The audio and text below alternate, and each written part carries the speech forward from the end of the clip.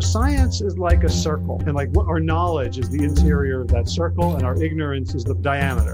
And the bigger our knowledge gets, the more we don't know. This is Glenn Murphy with NC Systema, and this is Systema for Life. Howie, how are you, man? Welcome back. Good. Thank you. Good to be here. Good to see you. Yeah. It's been a bit. I had a 3-week to 4-week layoff from the podcast, so I had a bit of a gap there as I was traversing across the United States with my family, road tripping all the way to Texas and back, and experiencing all of the major animal phyla. I think we had, like, a bat dropped on my wife. We had a cottonmouth swimming next to us in the river. It's innumerable invertebrates and biting things. So it was quite a camping experience, but had some nice human contact as well. So that was good post COVID. Yeah, well, the pictures all look very peaceful. They didn't indicate the America part. The animal attacks were between the frames.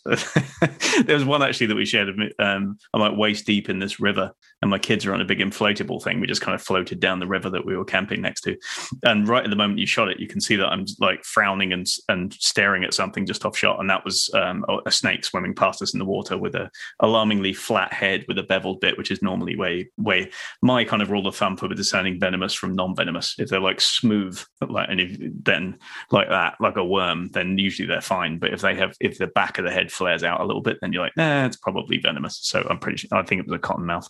So yeah. So I was like, kids, stay on the inflatable. Let's wait for this guy to swim away. So that was kind of fun. So I thought we'd a bit of a chat today about, partly because it's been a while since we caught up on things, and also because we've had a bit of a back and forth over text on a couple of different things, really, on some ideas relating to nutrition and some ideas relating to exercise. And then it just kind of occurred to me that this is kind of dovetailing with other conversations I'm having with my some of my Systema students on kind of discerning truth from reality, insofar as we can do that, and discerning when we might be getting led astray by a really appealing idea, an idea that's really exciting and it has a great story behind it. And that compelling story, and maybe the personality and the charisma of the person that's telling the story, can be enough sometimes for us to be like, good enough for me. I'm pretty sure that's true, right? And then later on, when something else comes along to contradict it, we're thrown into this kind of like, oh man, I really wanted to believe that, and now something else is happening. I'm pretty sure both of these are true in some way, but how do I kind of reconcile that in my head? So, I mean, this is kind of something that I've been wrestling with most of my academic life as well, as moving, from trained science into additional ways of thinking. Let's put it that way as well. And one that's never fully resolved. But I thought we might have a crack at some of the concrete examples of how we sort this out, how you do it, how I do it. And this might be of benefit then to people listening, whether they're trying to improve their health, they're trying to improve diet, exercise, nutrition, or whether they're just trying to stay on a good path for training and keep making good progress in skill acquisition and stuff. Sounds great. I'm in. Cool. Right. So the problem that we're faced with right now, right, and this has always been a problem, is how do we discern what is true from what is false? And it kind of occurs to me that in terms of purveyors of falsehoods, right, there's kind of two categories. There's like your straight charlatans and liars, like people who know that they're peddling bullshit, right?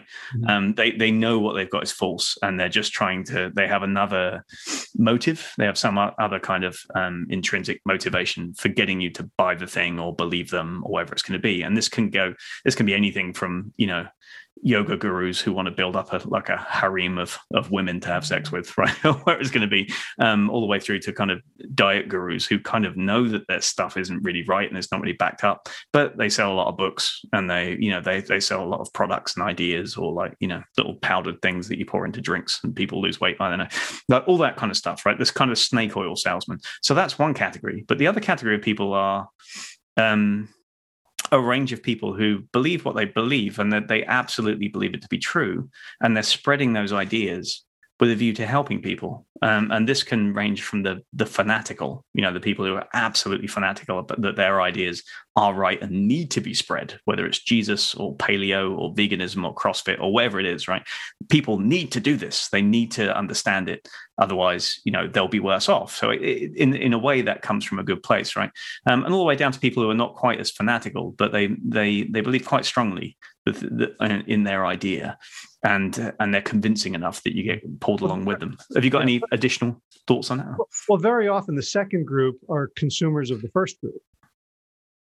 Right? Like I've put myself in that second group so if I surround myself by enough people who share enough studies about veganism, about this being the one right way to eat. Yeah. Right. I've just look at the science. I mean, I've written, a bunch of books just collating the science. And I'm like, yeah, this is overwhelming. Yeah. So the question is what may be missing in terms of, am I getting a balanced diet of information? And, am I cherry picking? Yeah, so therein lies the problem in the modern age, right? This has always been a problem. There's always been conflicting ideas and people that will tell you different points of view on a given thing, whether it's health or, whether it's medicine. You'll have conflicting doctors in ancient Greece or ancient China. One of them will say, that's leeches. Definitely leeches are the way forward. And somebody else will be like, just make him very cold for a long time, right? And they'll argue about it and you don't know who to believe because they both seem authoritative.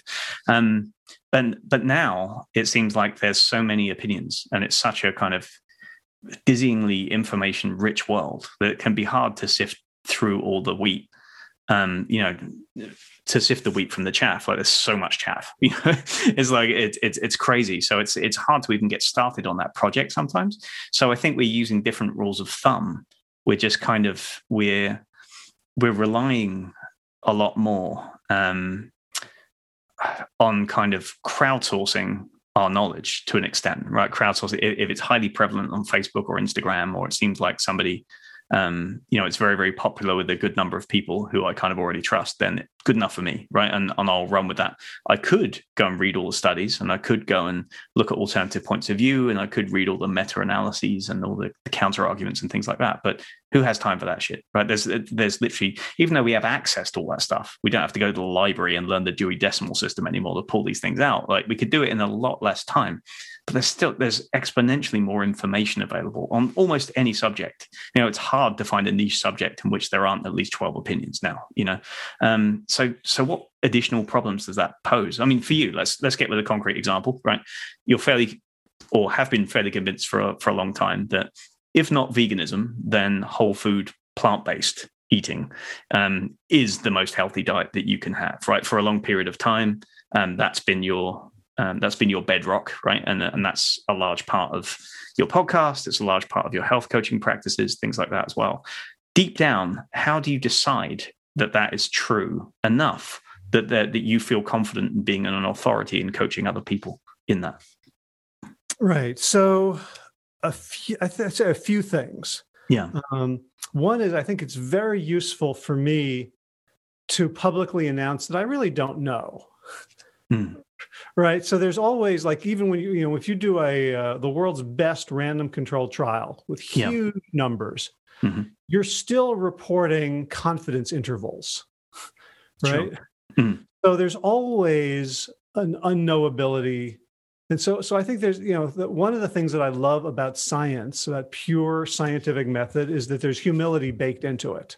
In theory, I don't know. Yeah, that's why I said pure. Science versus scientists. Yeah. Right. So to say I really believe this, but I could be wrong. Right. There's people who will say, the earth is flat and vaccines don't work and all this stuff. And they'll point to Galileo. Yeah. Right. Or Copernicus and say, see, people have believed bullshit for millennia. And so people are believing bullshit now. Yeah. And I think that's the wrong way to use that fact. But I think the right way to use it is to say, we really do need to be humble about what we know and what we don't know, which means what does that mean? In terms of practice, it means it's very important to not live in your echo chamber. Yeah. it means you want to look for people who have different points of view and learn from them if you can. So very often I'll see an article and it'll say something that's the opposite of what I believe to be true, and I'll follow it. Now, most of the time it's, Facebook algorithm clickbait bullshit. Yeah. So like bacon is the fountain of youth, and the article is about. Don't tell me it's not. He's just shattering my reality. Yeah, I should ease into this. Yeah, I don't want to hear this truth. Well, the article, the study that I eventually found was that this type of a flatworm that's given supplemental niacin lives an average 11 days versus 10 days, and there's niacin in bacon. Oh wow, that's quite a stretch. That's yeah. So it's it wasn't too much of a stretch for baconbabe.com. But Bacon Babe then gets picked up by some bigger blog, which then gets picked up eventually, and eventually it ends up in like a column on menshealth.com. Right. So you want, it's like, but I didn't look at it just to debunk it and make fun of it, but to say like, what do other people know? Like there's enough people out there who are doing keto and paleo and Mediterranean and variations on those that look pretty good to me. They look pretty healthy, and they publish their blood work. And I'm like, well, maybe there's other ways to be healthy. Now, maybe long term, those are bad, right? There's a bunch of studies that seem to show that keto decreases lifespan. But like, I believe that whole food plant-based is an optimal dietary pattern. I don't know if it's the optimal dietary pattern or the only one, or the one for everyone. I honestly don't know. So there's a couple of things in there that we'll come back to. First of all, that requirement for humility, right? So let's say you're looking at something and you don't want to just kind of read it with the filter that you already know the truth in this. And so either this reinforces your existing truth and it says, here's another 5 reasons, another study why veganism rules and paleo sucks, right? And you read that article and you're like, yeah, I feel very affirmed and validated, and one notch up today as an expert because I'm telling people this. And there it is, some more evidence that this is true, right? And I might do the same thing with studies on breathing, right? A new study comes out that says, wow, the only real way to control yourself under stress, and I think there was one on the Huberman Lab podcast like a couple of months ago on this, and there was something else that was shared by some study at Stanford saying that, the only real way to get control of your stress response system, like in the moment, is controlled breathing. And then they went into one kind of tested method of controlled paced breathing that they did in the study and sort of said, this is, if not then a very, very strong method, and this absolutely works. And I'm like, and I share this on my pages and all that kind of stuff. And I feel quite proud of myself because I talk so much about breathing, and it's validated by, quote, established science for once. And you do the same thing. But it takes a lot of humility to go from that to seeing something that says breathing doesn't matter. You can de-stress yourself with imagery, or you can de-stress yourself by organizing your house properly, Marie Kondo style or something, right? Or in your case, seeing something that really does seem to, maybe not Bacon Babe, but something a little bit more convincing, seeing those kind of keto figures. And the problem with that is, again, right, you can draw up innumerable studies on whole food plant-based eating and even veganism, right? Well, let's just stick with whole food plant-based, like as a whole. You can draw up tons and tons and tons of studies that show that you can recover from long-term illness sometimes when you go to whole food plant-based. You can, reverse the onset of diabetes. There's all kinds of things that you can do. But there are also studies that show that switching to kind of like a paleo diet or a keto diet can do the same thing, right? And the assertion that kind of we don't know the long-term harm, maybe, we do kind of know the long-term effects of being whole food plant-based in a sense, because we have societies and cultures that have done that for long periods and have been studied for long periods. And we've seen some of the transitions, like in the China study, something like that, right? So with fairly good confidence, you can say we've seen when this works in the wild, right? Not just in vitro or with a worm or something, right? We've seen whole populations of people try this, and then for some reason or another, they get shifted, like in the China study. And we've seen some of those effects. And so this is a fairly solid, educated guess that here's how healthy they were before, here's the new problems. causative link, and we're fairly sure that there's long-term effects going on. But I think it's very hard to do the same thing for something like paleo or keto, because there just aren't really long-term studies of following somebody who's done a keto diet for like 30 or 40 years, and then a control population that's eaten any other way in the same circumstance. You know what I mean? So it's, some of these things are too new. And so asserting that the long-term thing gives you damage is still extrapolating from small evidence in this. So making the same kind of mistake that Bacon Babe does in a way, but just like in a more subtle way. So it's not just the weight of evidence, right? It's not sufficient just to say there's lots of articles on this. There's lots of articles on this. It's who's writing those.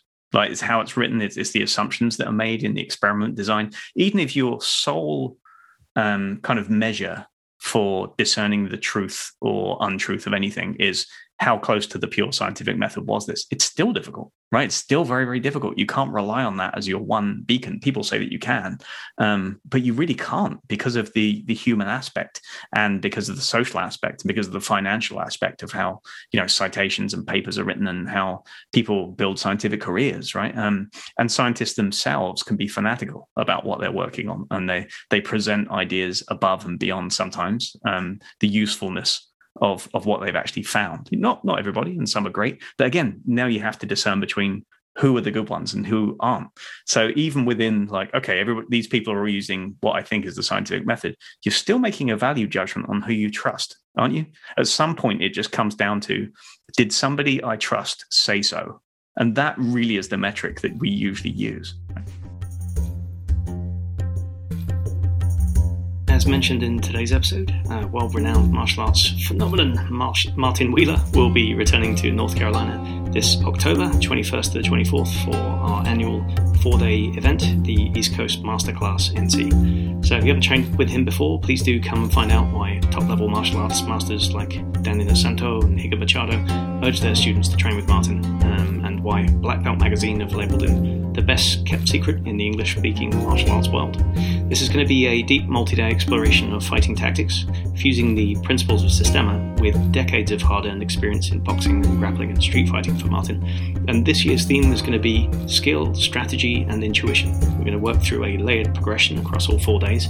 Day 1, Thursday, we'll be looking at grappling concepts. Day 2, striking concepts. Day 3, Friday, mixed martial strategies. And then day 4, we'll be using Systema as the operating system to kind of push all of the techniques and tactics from previous days into kind of instinct, implicit guidance, and control. The numbers are limited, and it's already about 2/3 full. I think we've got about 10 spots left on it. So if you do want to register, please do go to ncsystema.com/event.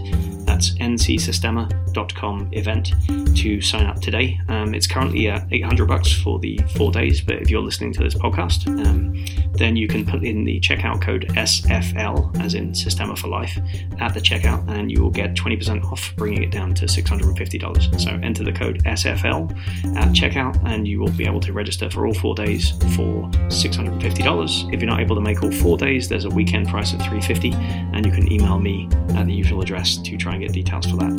Hope you can join us. It's going to be a great event. It's going to be all outdoors at Falls Lake. No COVID restrictions this year because we're all vaccinated and sorted.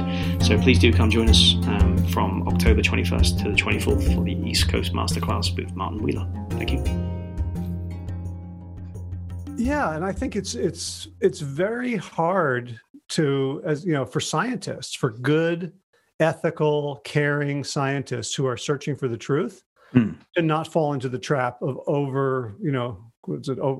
extending over their skis, or right. And I've seen this with people who, depending on how quickly they kind of get slapped back to reality.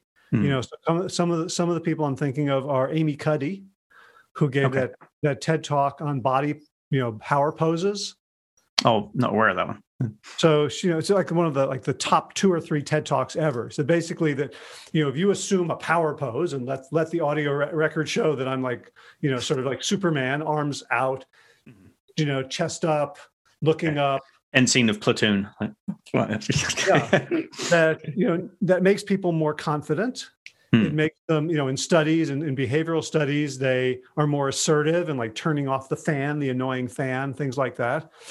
And their like IgA levels and saliva change, demonstrate. And this was the research, and all of a sudden, like, oh, great! So women can equalize their power positions in corporate America by assuming power poses, and that was the talk. And then it turns out nobody's able to replicate it, and her own lab didn't really replicate it. And they compared not power poses versus neutral, but power poses versus the opposite, fetalizing. Okay, right, and that's how they got Like the idea was so seductive. So hang on, just to clarify. So in Amy Cuddy's study, the one that she was drawing from, they weren't comparing power pose with no pose. They were comparing power pose with fetalizing, right? Right. That's fascinating from our point of view, because we know, or we believe, right, that fetalizing has net effects that are detrimental towards those kinds of behaviors. Like, we could predict that it would go the other way, that you're actually creating a negative balance there. So that's about the furthest thing from control that you could have created. That's very interesting. Yeah, and she came under a ton of criticism. Again, this is about humans, and a lot of it was very nasty, right? And sexist and derogatory. Okay. And she kind of, left the public eye for a while. I think he probably had to go recover, just spiritually. Okay.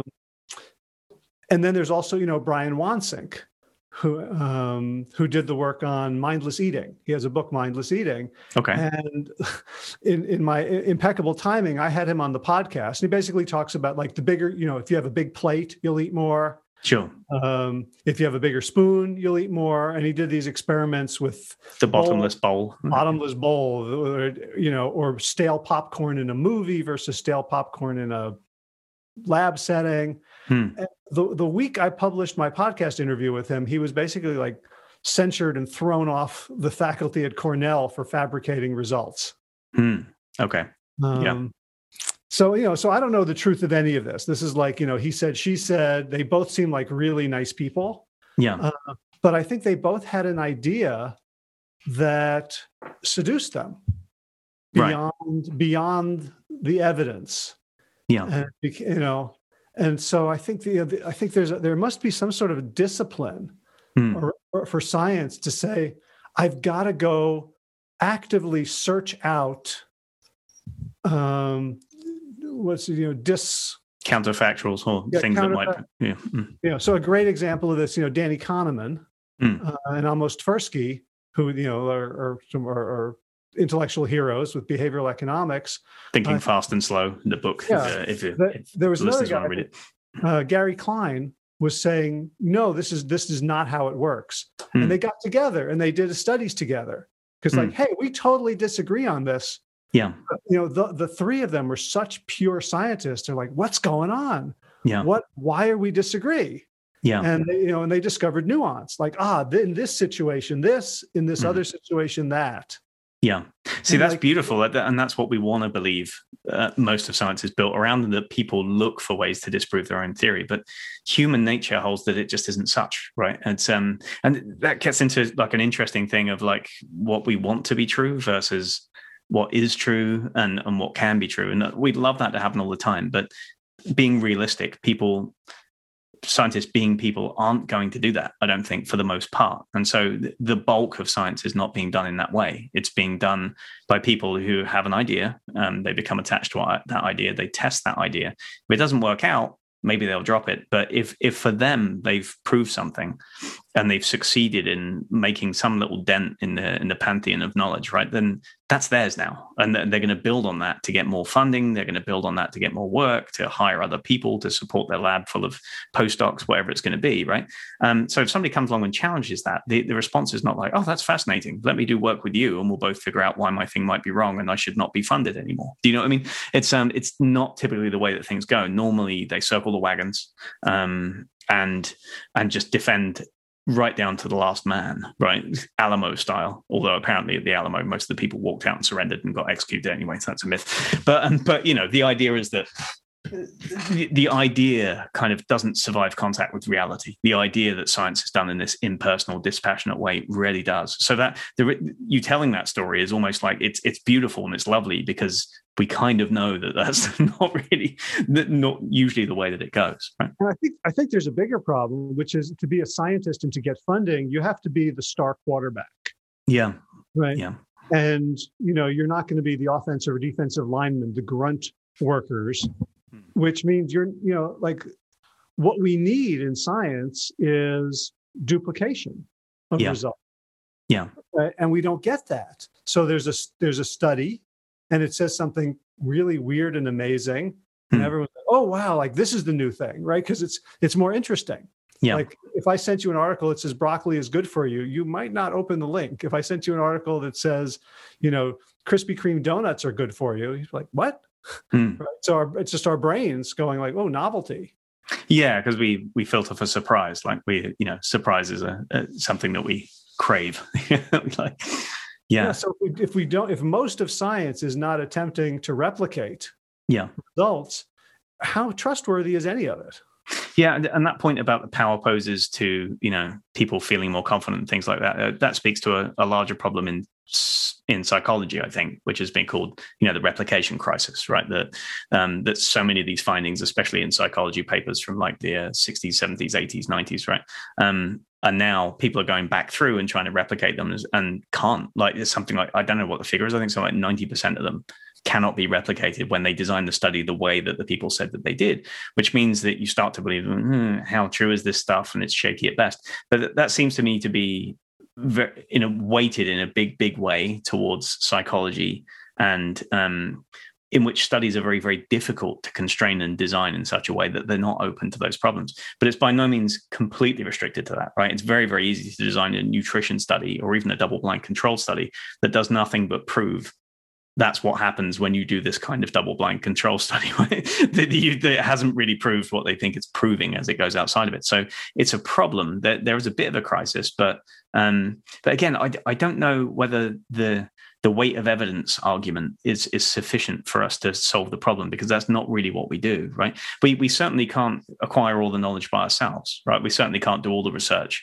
and do all the experiments and run all the PCR tests and interview all the people. If we tried to do that, and I think there was an article in Medium a while back about how do we discern truth from reality, and it might have been in relation to the vaccine, anti-vaccine movement, things like that. But one of the points that it was making in there was that the quest to kind of be a sole discerner of knowledge, right? To just be like, I don't trust the government, I don't trust scientists, I don't trust nutritionists, I don't trust health coaches or martial arts instructors, right? The only thing that's true is what I know for myself. And that's absolute fallacy. It's absolutely impossible to discern truth in any useful way that way, because you're limited to what you can experience yourself. And moreover, you're marking yourself as the sole arbiter of what knowledge can be, right? With the limits of your knowledge and the limits of your powers of discernment and judgment, you are deciding that the only knowledge that exists is essentially the knowledge that I know and judge to be true already, which means you can essentially never learn anything new, or you can only really delude yourself as to whether or not something. So truth becomes personal judgment, and that's it, right? So all of these people that say that, I don't trust the government, I don't trust scientists, I don't trust at all, if they refuse to recognize any kind of expertise or authority, or kind of collective wisdom, if they're doing that and they're trying to be on their own, then they're setting themselves up immediately for disappointment. You know that they're going to be straying very, very far from logic, very, very far from reason, very, very far from actually what reality is. And we can get into deep philosophical ideas of what even is reality. It's something we all agree on. But it's almost the opposite of what Tyson Yunkaporta talks about, in his like cultural collective knowledge and indigenous knowledge, in which knowledge really is, like reality really is what the tribe creates and what everybody agrees is true. And you can't know anything in a vacuum. And that's absolutely true in a practical sense, right? If we don't trust any scientists, we don't trust anybody in the government, we don't trust anybody at all, then you're just a yokel in a hut making value judgments for yourself. And you cannot claim that you know everything. You can't. You'd have to be omnipotent to be able to make that claim. Right? Well, and listen, I just ordered the book, The Extended Mind. Yeah. By Annie Murphy Paul, who makes that point. Like our brains evolved for a particular purpose. Yeah. Right. And the purpose is to sort of navigate outdoor space and social interactions. Yeah. And so, so we have biases towards that are very evolutionarily advantageous to do what everyone around us is doing. Yeah. Right. Whether they're right or not. Yeah. Right. So I was talking with Josh Lajani, yesterday about, him being a progressive in a MAGA world down in South Louisiana. And like how easy is it for people in that community to all be MAGA, to all be flying, the vaccines are a hoax, government conspiracy flag, because it's more important for our survival to be in agreement with our tribe than to be right. Yeah, or on the flip side, if you're in a community in Oregon or Seattle or something like that, or middle of New York, where everybody is talking about nothing but critical race theory or other stuff like that. If you're the one person who's just like, I don't care that much about critical race theory, it's quite hard. It will be difficult to go against the grain of those people, like the super liberals as well. So it doesn't matter which chamber you're in. Do you know what I mean? It's hard to. It's harder to resist. It's harder to kind of be the nail that sticks up and probably will get hammered down than it is to go with the flow. That's absolutely true. Yeah. Yeah. So, I mean, for myself, one of the things I think about is like, maybe I don't need to find the truth. Maybe I just need to find good enough. Yeah. So this is an absolute question that I wanted to get to, right? So if it's never about finding absolute truth and it's only about finding truth that's good enough for now. And there are actually lots of philosophies of science that say that that's all that science is anyway, right? Scientists will talk about theories and hypotheses and laws. And by the time something becomes a law, then that's it. It's a fact. It's like, but real philosophers of science will tell you there's no such thing as a scientific fact. There's only a highly corroborated theory, right? That's it. And it can be extraordinarily highly corroborated. But then what does corroborated mean? It means that lots of people that you trust, because somebody said they're scientists or they got their degree at Stanford or whatever it's going to be, have agreed on that idea. So ultimately, you're still crowdsourcing your constitution of knowledge, right? Your constitution of knowledge is still dependent on expertise. It's dependent on trust. That trust leaves holes that enable people to exploit us if they want to, right? If we do trust people and they're not trustworthy or they're, charlatans or something like that, then that's the whole. So there's the dichotomy, right? It's really, really tough. You have to weigh that up all the time. It's like you can't know. So how do you decide not whether something is true, but is good enough for you? So let's give it a concrete example, because otherwise we can get into like a philosophy discussion here and everybody will get very bored, right? Let's take a recent example. So the Herman Pontzer book, The Burn, How Exercise and Calories Really Work. I can't remember the exact title of the book. Yeah. Something like that, right? Burn, the real story about how calories. Some marketer got their hand on the cover. Something like that. Right? Close the lid off. Yeah. Yeah. So essentially, it's right now. I mean, this is an idea that's been around for about a decade, but it's not scientific establishment, right? It's not something that everybody agrees on. I mean, nutrition is tricky anyway. But can you give us an overview of what his view is and why it's controversial, why the book would be controversial at all with anybody in the dieting world? Well, he says that we basically have a calorie constraint model, that our bodies burn roughly the same amount of calories every day on average. Not that if you run a marathon one day, but on average, men burn about 3,000 calories a day, women a little north of 2,000. And when you exercise, you're not adding to that. We're just shifting a caloric burn from other things. Right. So to clarify, in the short term, we're not saying that if you run a marathon or do high intensity interval training for 2 hours today, that you will not burn more energy, that you will not use more energy. We're not saying that. We're just saying in the short term that might happen. But if you're looking at exercise as a way of burning off energy, right, that you eat via food, and therefore you can eat more food and then just exercise more and burn it off, it doesn't work, at least in the long term. We know that it doesn't work. And the formative example, the one that stuck in my head from your interview with him, I haven't read the book yet, and it's fascinating, but is this idea that he gets this from studying Hadza tribesmen is it Tanzania or Kenya, something like that? Hadza tribesmen in northern Tanzania. Tanzania, yeah, who have a very active, they move as much in a day as most Americans do in like a week and a half or something like that, right? It's all day hunting and gathering, building and dancing and doing stuff, right?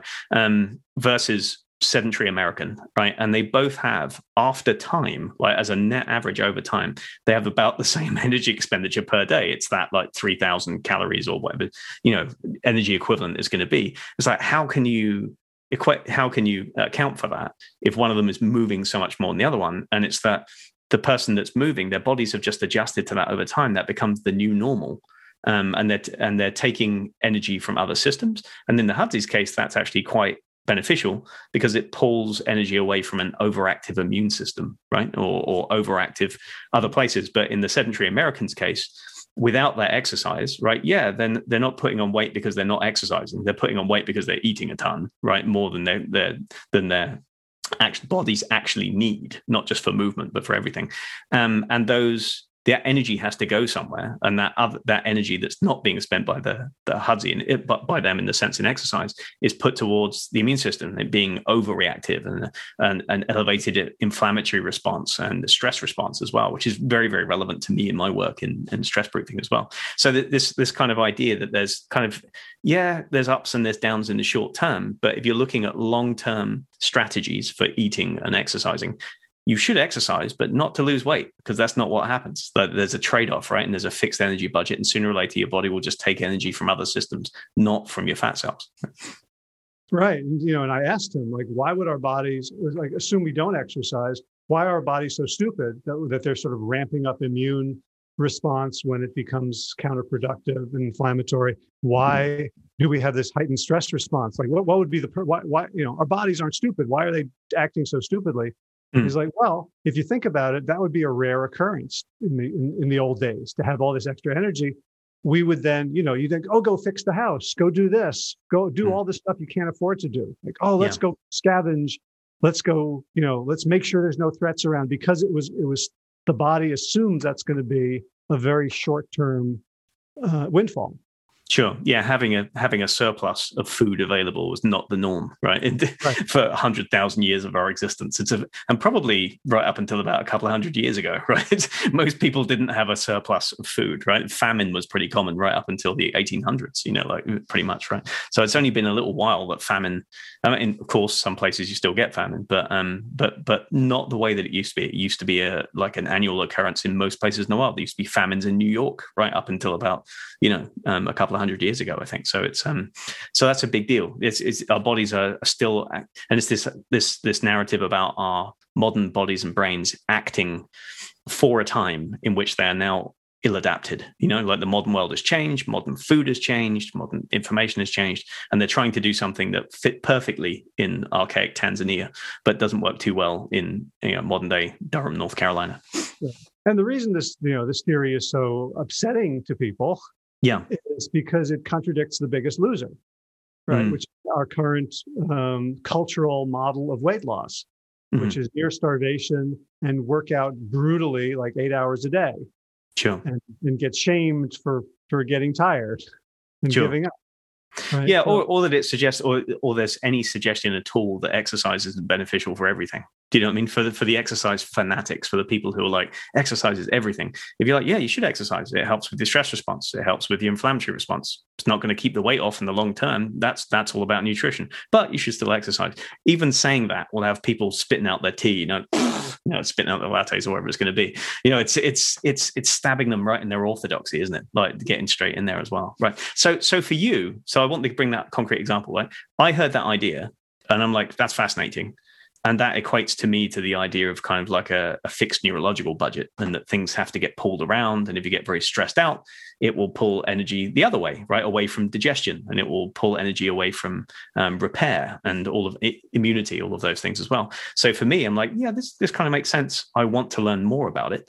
I haven't read the book yet, and I haven't fully kind of folded it into my other concepts of what surrounds nutrition and exercise and everything else, right? There's some points of conflict that I haven't quite dealt with yet, like what happens in terms of strength training, because it's absolutely clear that, when you eat a lot of food and it's built as muscle, not aerobic exercise, which is mostly what he was talking about, but when you gain muscle, then that muscle requires more nutrition. You do eat more food, it's just displaced in a different way. What happens there? Is there an adaptation to that over time, and how does that compare to aerobics? And then also ideas about sorry, he has an answer for that, by the way. He does. Okay, interesting. Yeah, and I'd love to. So, is it a short answer or is it very short answer? Says okay. you burn calories based on your weight. Okay, so when you weigh more, you burn more calories. Okay, so there is an additional energy requirement just because your weight goes up anyway, yeah. Right?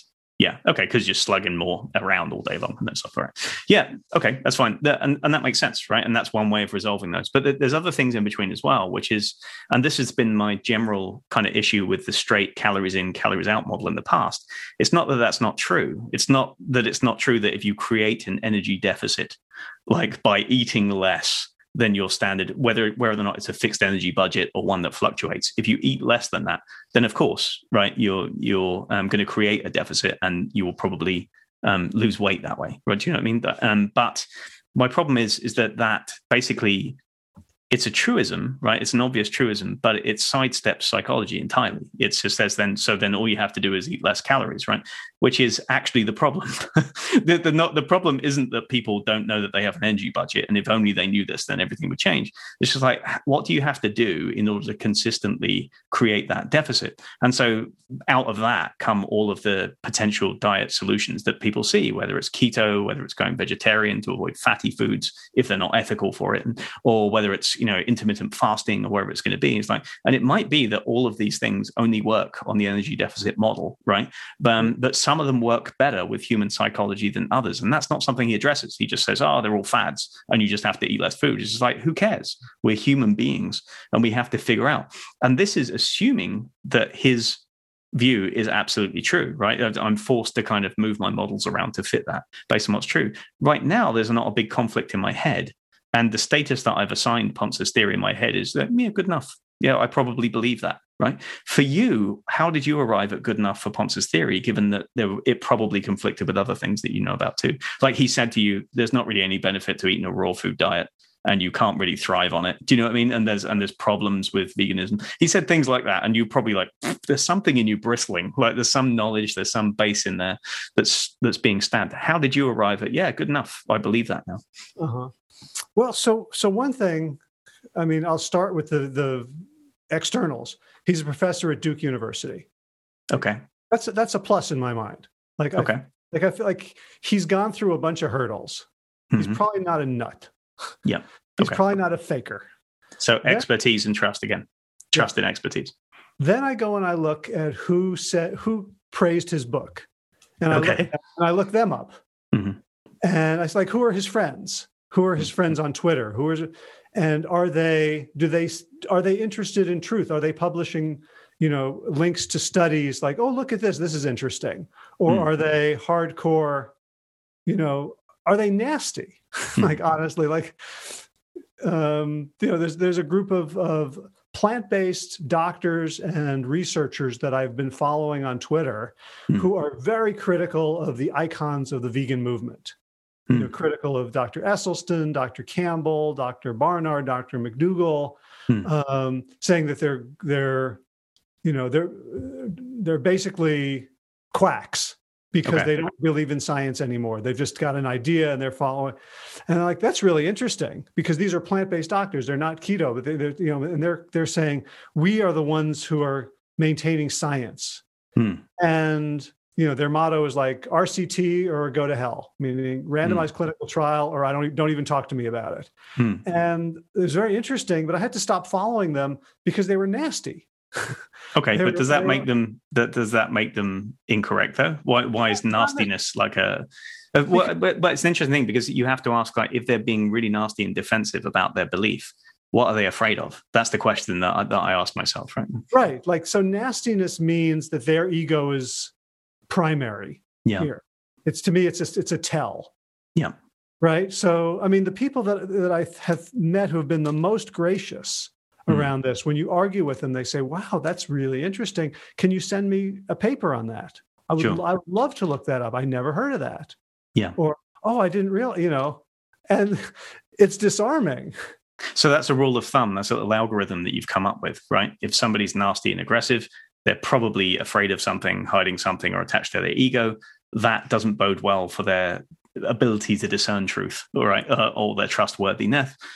Therefore, if Herman Ponce had come on your podcast and had been really aggressive with you, right? Even if he was saying all the same things with all the same people recommending him, with all the same research, and in your mind, all of the same logical parallels being drawn, if he'd have been on there being like, no, that's not what it is at all. And that's why people who are vegans are just idiots, would you have believed his theory to the same extent? Probably not, right? Yeah. And it might be my problem, but I also want to live a happy, compassionate life. So I wrote these books back in the day that were very aggressive in promoting a perspective and saying that other perspectives are wrong. Sure. And, I tried to make a career out of that. And I found that it just didn't fit my personality. Like, I'm not a debater. Yeah. I'm not a fighter. I can't we all just get along? Sure. Yeah. But, to be clear, I'm not kind of saying, oh, that's a bad yardstick by which to measure truth. I'm not saying that at all. I'm saying that's actually a valid yardstick for measuring truth. But that's also about acknowledging that what you're doing is not coldly assessing the science and assessing his professorship as a Duke professor. More important in some ways than the fact that he is a Duke professor is that he is a calm, benign, and non-egotistical Duke professor. Do you see what I mean? So that's actually the quality that you've latched onto and said, okay, because of that, I'll listen to him to a greater extent than I want. So it's still about this discernment of people that you trust, right? And it might be somebody who's in an expert position. You might be like, oh, he's an expert, that's good enough for me. A lot of Americans are, in my experience, distrustful of expertise or authority generally, right? In a way that we're not in Europe, in a funny way. A lot of people aren't in Europe. So a lot of people go to the next thing down, which is it a very trusted friend or family member? Is it somebody who I feel is just very trustworthy? Or this other quality, this other kind of category that I kind of came up with, that it's a person that you feel to be a combination of unusually wise, right, through acquired knowledge, whether that's academic or life experience living in India and millions of places or wherever it's going to be, and that you feel this fundamentally incapable of deception, that you're like, there's nothing to me that would suggest that they want to hoodwink me or something, right? If you find those two things in a person, it's very powerful, isn't it? And for me, it is anyway. And and I'm much more inclined to listen to them and give weight to their ideas than I am somebody else who's authoritative but shifty and nasty. Do you know what I mean? Yeah. So it's that. I'm thinking of Sam Harris. I think he's a very intelligent guy. He has guests on the show. I listen to it all the time. I think he brings up really relevant issues that need to be discussed. But sometimes the way that he discusses them, to me, suggests that he needs to be right, and that do you know what I mean? And he can shoot people down if they don't agree with his ideas and things like that. And I'm like, okay, well, I believe you to a point, but I might believe somebody else in your kind of oeuvre, right? Somebody else who's also like a thinker, a dark web guy or something, but who's not so vehement about it. Do you know what I mean? Who is going like, that's interesting, I want to read the study on that. I'm more inclined to believe those than I am him, even though he does represent a source of knowledge for me, right? But it's not the source. But it's the same yardstick I'm using, right? I'm like, how much ego is invested? And is that a warning sign as to what else is coming on? What other baggage is coming with this knowledge? Yeah. Something else I just realized is, and I haven't read Byrne yet, but he is a historian of his field. And I think that's very important for me, that someone is a historian of their field, that they're not just deeply knowledgeable about this moment, about this body of knowledge. So he's talking about something that I frankly don't understand at all, which is like double water measuring of caloric expenditure. Mm-hmm. There's a thing with an isotope, and you measure the P, and you do maybe in 11th grade, I could have done it as like a math problem. But now I'm like, you know what? Okay. So he says this is the gold standard for measurement, and here's why. And I'm like, okay. But he goes through the history of how we measure calories. Mm-hmm. And he knows his field, and he understands, okay, here were the previous standards, and here's how the new ones compare to those. And here's why we believe there's greater validity and reliability to these measures. So is there an aspect of transparency there as well? The more transparent somebody is, the more they show their work, right? The more you're inclined to believe them as well. But if they're hiding something and being like, trust me, it's true, don't ask, then there's a different thing. Well, I don't know scientists who are like, I'm not going to show my work. But whether, it's an attempt to understand it. Yeah. Right. So one of the things that I found really appealing about Herman Ponce is how much he values people like you who are explainers.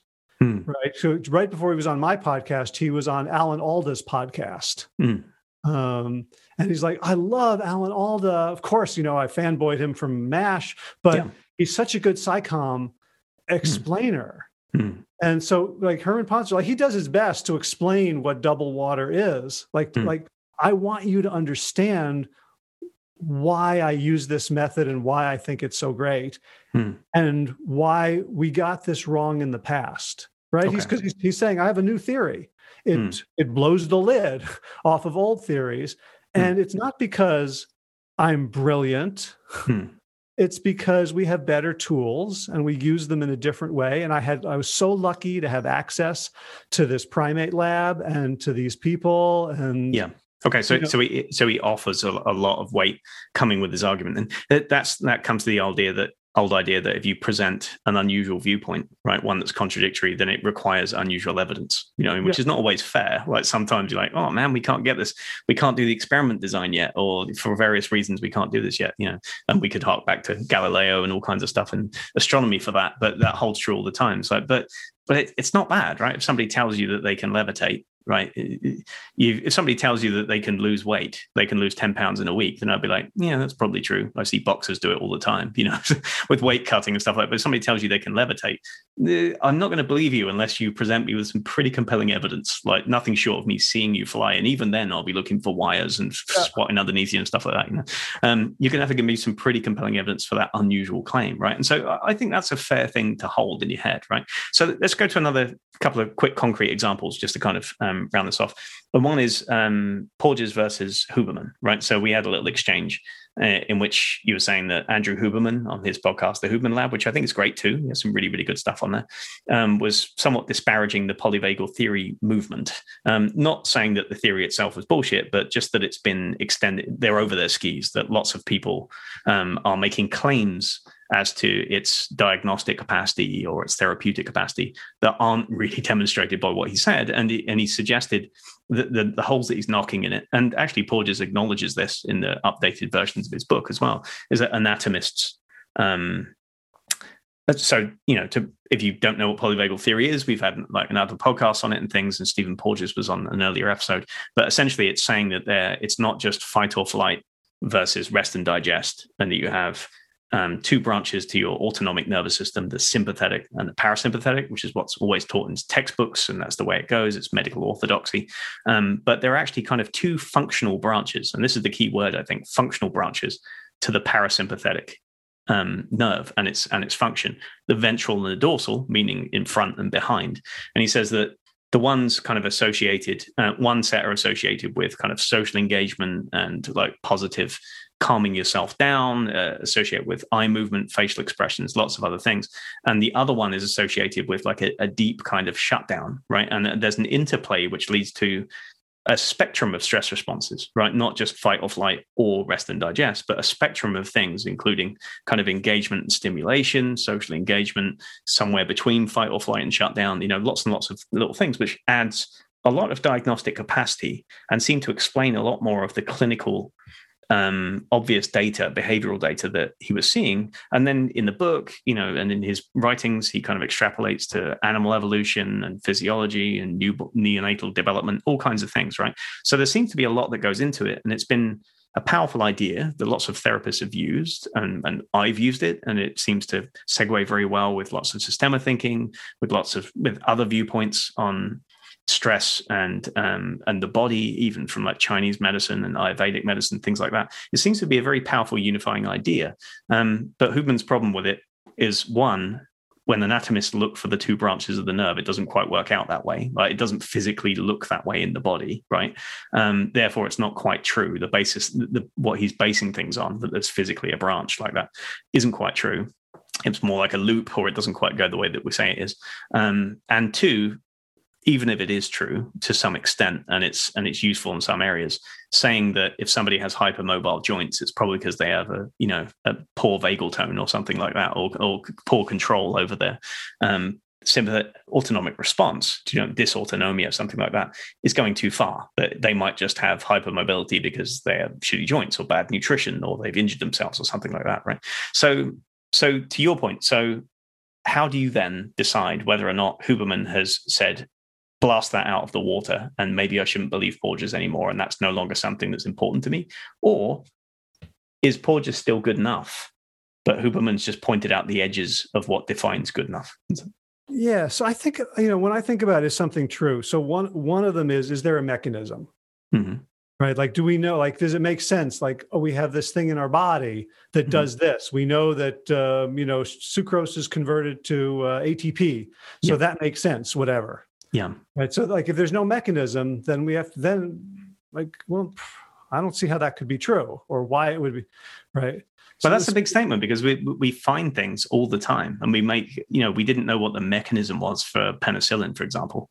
But we just found that there was something that funguses make that kill bacteria, and we used it successfully to cure half the world of infectious diseases. And we didn't have a mechanism for years. And we didn't have a mechanism of how mental activity affects the body via stress for a long time. We just empirically saw that it was true, but there was no direct mechanism, or there were woolly mechanisms, wrong mechanisms. Darwin famously thought that genes blended together and came out with offspring instead of like in the digital way that they are inherited, and there's dominance and recession and crossovers and differential gene activation. Like, he had no idea how genes worked. He just knew there was something heritable. But the wide sweep of his theory is still true. It's just false in some areas, right? So you can have something very useful and true to an extent without knowing the exact mechanism, right? Right. That's one area. So yeah. That's one of the things I look for. Okay. Is there a known mechanism? If not, then, extraordinary claims require extraordinary proof. Okay. A second is sort of an evolutionary filter.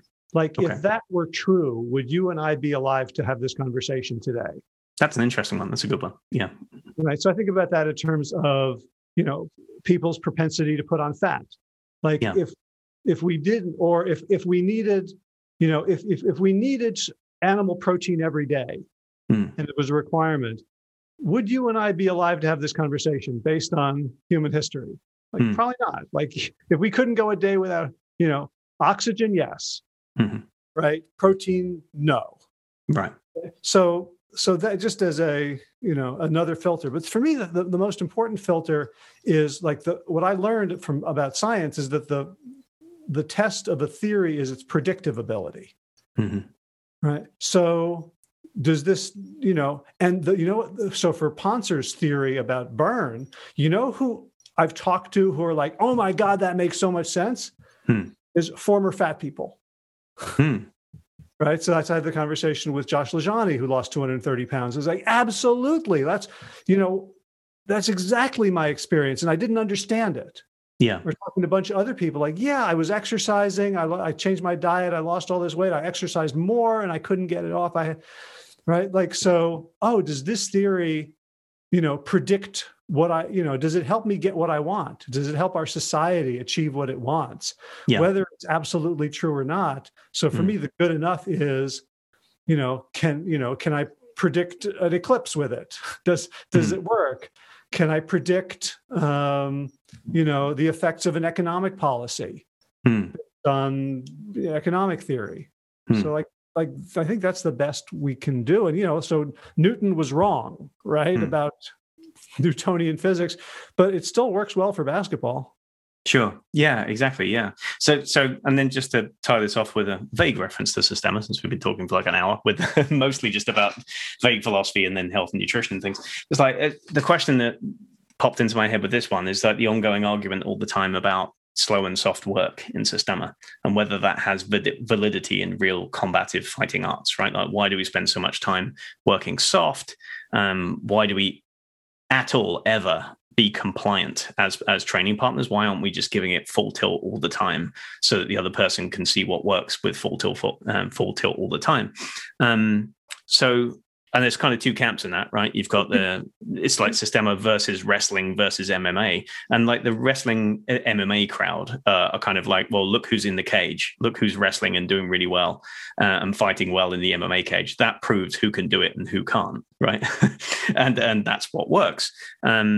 But interestingly, there's other, and the Systema camp or the traditional martial arts camp might say, yeah, but that's not what it's designed for. And look what happens when, MMA fighters get into knife fights or when they get set upon by 2 or 3 people, they move in very sloppy ways that don't help them and they're less likely to survive. So we're training for something different than a linear back and forward attack, and also capacities for escape and all kinds of stuff like that. But interestingly, there's also some wriggle room in the middle in which people training things like Brazilian jiu-jitsu or even boxing, right, will do light sparring or light rolling, right? They'll agree not to go full force and full speed so that they can feel things out, learn new techniques, practice new combinations, study distance and timing, all of these things. And nobody denigrates Brazilian jiu-jitsu practitioners or boxers when they do that. They're not like, why the hell isn't Mike Tyson going full tilt on his trainer there, his elderly trainer? Why isn't he smashing him in the face, doing all these things, right? It's so it seems as a means to an end, as long as the end result is powerful. I think that's what it is. And so for me, that argument about soft work and things, it's like, well, okay. Can you just define soft and slow work? Because I'm going to put this on my podcast, and people will not understand. Gotcha. Okay. So so if you think of like maybe a boxer in a full boxing match, or a wrestler in a wrestling match, like obviously both people are typically trying about as hard as they can, right? They're going about as fast as they can. They're using all the power that they can. They're delivering as much damage or as much power as they can in a short time in order to try and win a contest, right? And that's necessary to an extent, right? If you're trying to win a contest, and that's the motivation. But if you think of a boxer just softly, just kind of shadow boxing, not throwing everything with massive power, but just kind of jabbing their hand out there, slipping, weaving, moving in kind of smaller ways, or even just practicing the mechanics of a punch, just sending it out slowly, bringing it back so that they can feel what's going on. Or you can imagine a wrestler slowly going through the motions of a new and complex throw or something like that, right? Those things exist in those arts, and they're looked at as training tools to get you up to the place that they will help you to compete, with the intermediary step of like, let's spar a bit faster, let's spar a little bit harder. And then, but nobody spars full tilt ahead of a match, because you'll injure yourself and then, or get knocked out, and then you won't be up for the match itself, right? So there are always gradations of this. In Systema, we do more of this than is typical, I would say. We spend more of our time in this slow kind of shadow boxing, matching, timing, blending type space, with a view to developing more kind of neurological skill versus outward power and external power and things like that, right? So that's what it is. So you can think of it somewhere between kind of martial arts drill practice, like if he does this and you do this, and something like contact improv. It's like there's a dance-like element to it, right? There's an ability to flow around each other and feel what's going on and feel sensitivity to pressure, which is hard to do at speed. Not impossible, but it's hard to do at speed, right? So you have to learn it this way. That's the idea. Does that kind of sum it up? Yeah. And so the idea is that the mixed martial arts people are looking down at Systema because they've seen a couple of YouTube videos of Vladimir, and they say, well, that's not real.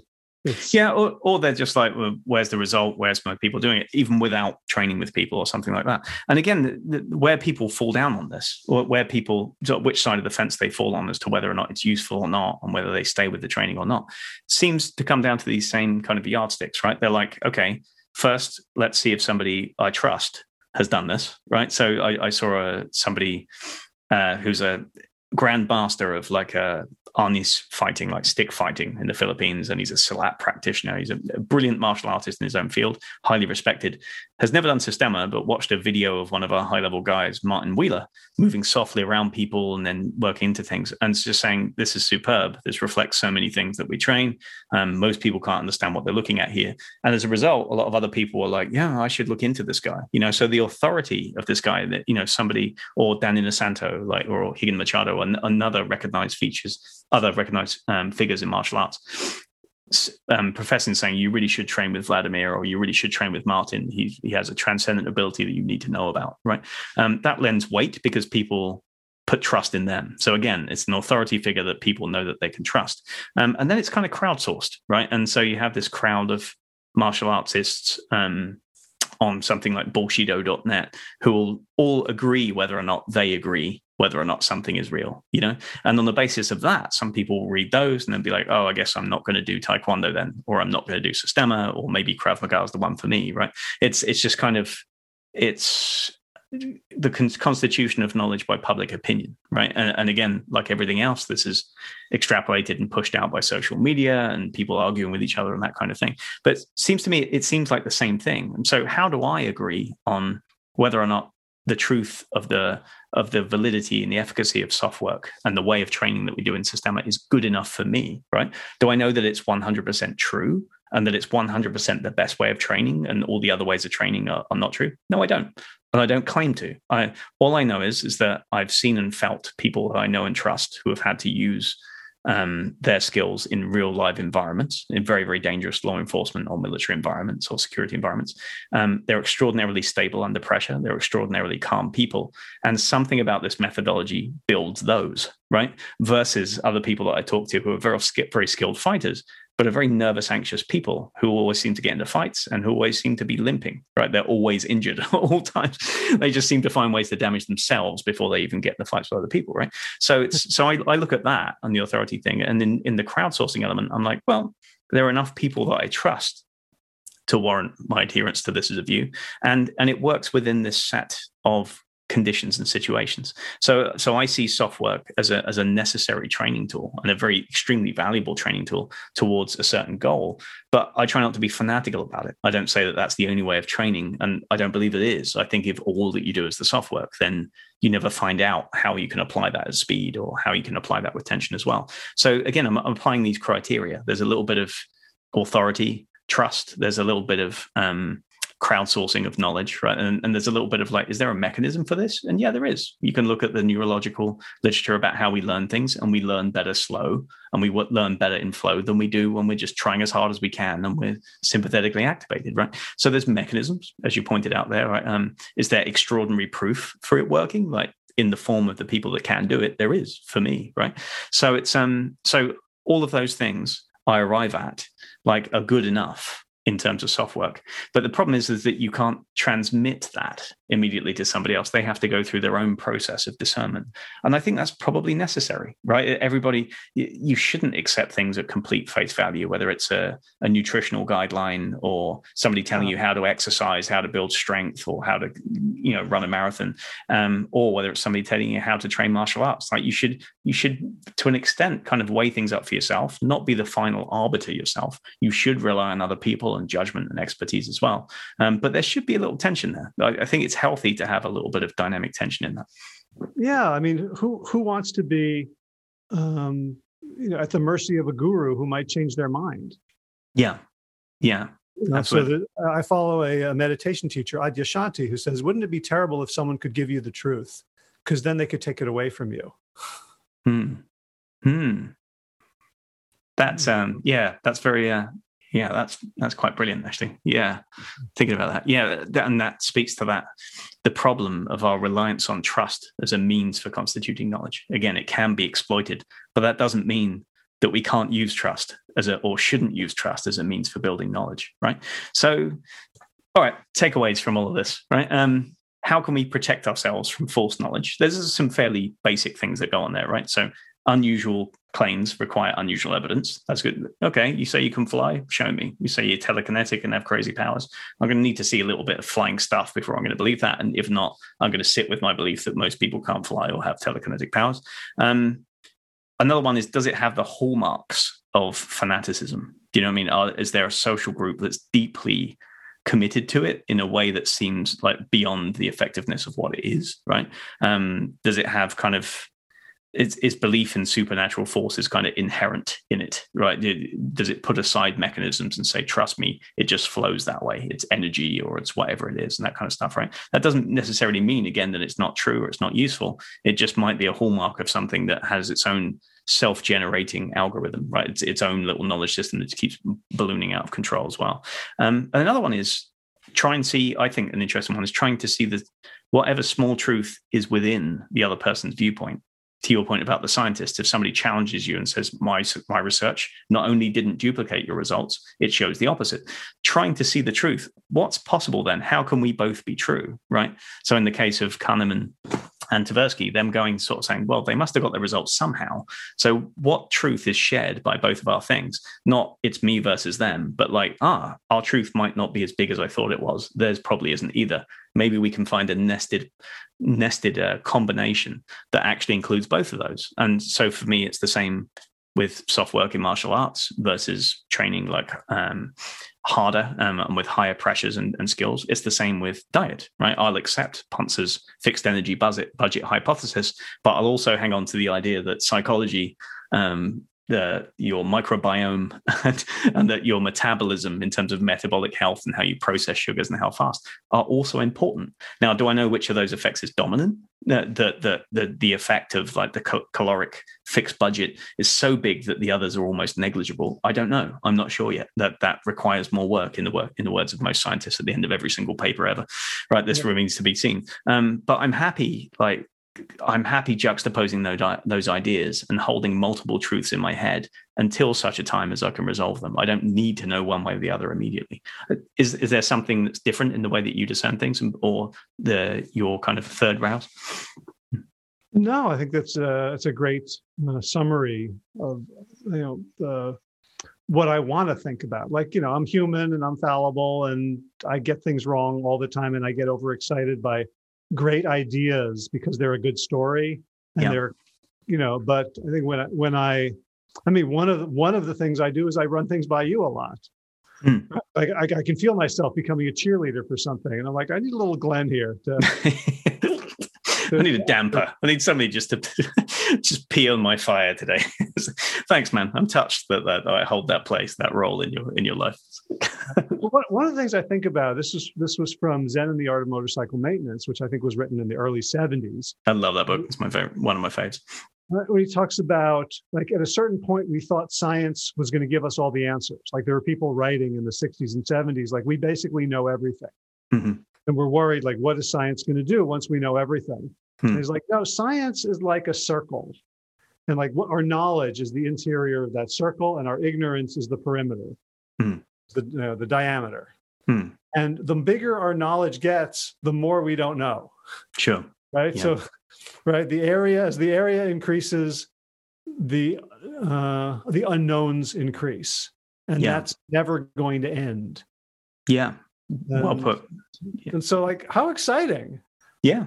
How exciting to, like there's a researcher now, Kevin Hall at the National Institutes of Health, who's been doing studies that we thought were impossible, like bringing people into the lab and feeding them and monitoring them for like 3 weeks at a time, and testing, like, Gary Taubes' hypothesis that carbs make you fat and fat doesn't make you fat, and coming up with actual numbers. And that, like, wow, like it's so exciting to be part of science. And I think for me, the wonder and just the privilege of we have this society in which we don't have to spend all our time hunting and gathering. We can go look for this knowledge in this particular way. Yeah. Like when you lose that, then I don't trust you. And when you have that, I trust you. Just to keep everything in context, right? In Vladimir's words or Michael's words, and my Systema instructors, they would just say, don't be a fanatic about anything, including Systema, and what is a fanatic? When you look at the definition of it, it's somebody that has an unreasonable zeal about something, right? It might be a religion, it might be a political viewpoint, but it doesn't have to be. You can be a CrossFit fanatic, you can be a vegan fanatic, you can be a keto fanatic, right? You can be a science fanatic as well, right? So it's important to keep things in the wider context of just like, what's the relationship between me and this knowledge, between me and the person who's giving me this knowledge, right? And can we relate that all to the place that we're in, like in the words of Tyson? It's like, I think it's really important to keep that, because that stops us going down the rabbit hole of either believing something to be true because one guy who claims to represent science is true, or believing that something is true because one guy who claims to represent an alternative viewpoint is true, whatever it's going to be. It's trying to keep that big picture and that joy, like you said, of being okay with the fact that you don't know. Like, I honestly think in terms of success in health, right? In fixing your kind of nutritional, your eating plans as opposed to your diet or your lifestyle that you have, as opposed to like short-term ways of losing weight and things, is about your adherence to a set of principles or ideas that you can hold consistently and be like, good enough for me, and it works and I feel healthy on it. And in the wider context of things, this is not damaging the planet or people or whatever it's going to be within my own ethics system, however I construct that. And that works. And there's a solidity to that, even if you don't know that it's 100% the best way of eating ever. It might turn out that the best way of eating ever is that we all eat amino acids that are produced by a machine, in exact quantities to the things. And that might be true. I don't want it to be true. Do you know what I mean? But that might be the ultimate answer. I still might not eat that way in the end. Do you know what I mean? There might be trade-offs, and there might be other ways of going. And the same thing with martial arts practice. I think from my point of view, and for people who train Systema, in my experience, the people who do the best are the ones who are okay with not knowing. They're like, oh, wow, I got a bit better and I learned a lot more and I can do more things. But it just seems like I've opened up a whole bunch of other ways in which I realize that I fail, or I'm trying too hard, or I'm too tense.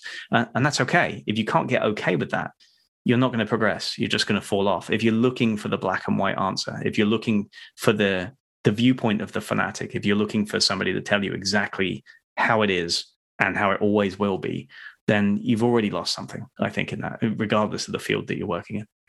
Yeah, it reminds me of a quote in Sapiens by Yuval Noah Harari, who said the scientific revolution of the 16th century, roughly, was not a revolution of knowledge, it was a revolution of ignorance. Mm-hmm. It was like, oh, we don't know, and that fueled all the discovery. Beautiful. On that note, we will definitely wrap that one up. That's beautiful. Thanks so much, Howie. This is great. Thanks for taking the time. And thank you. It's been fun. Hope to see you in person again soon.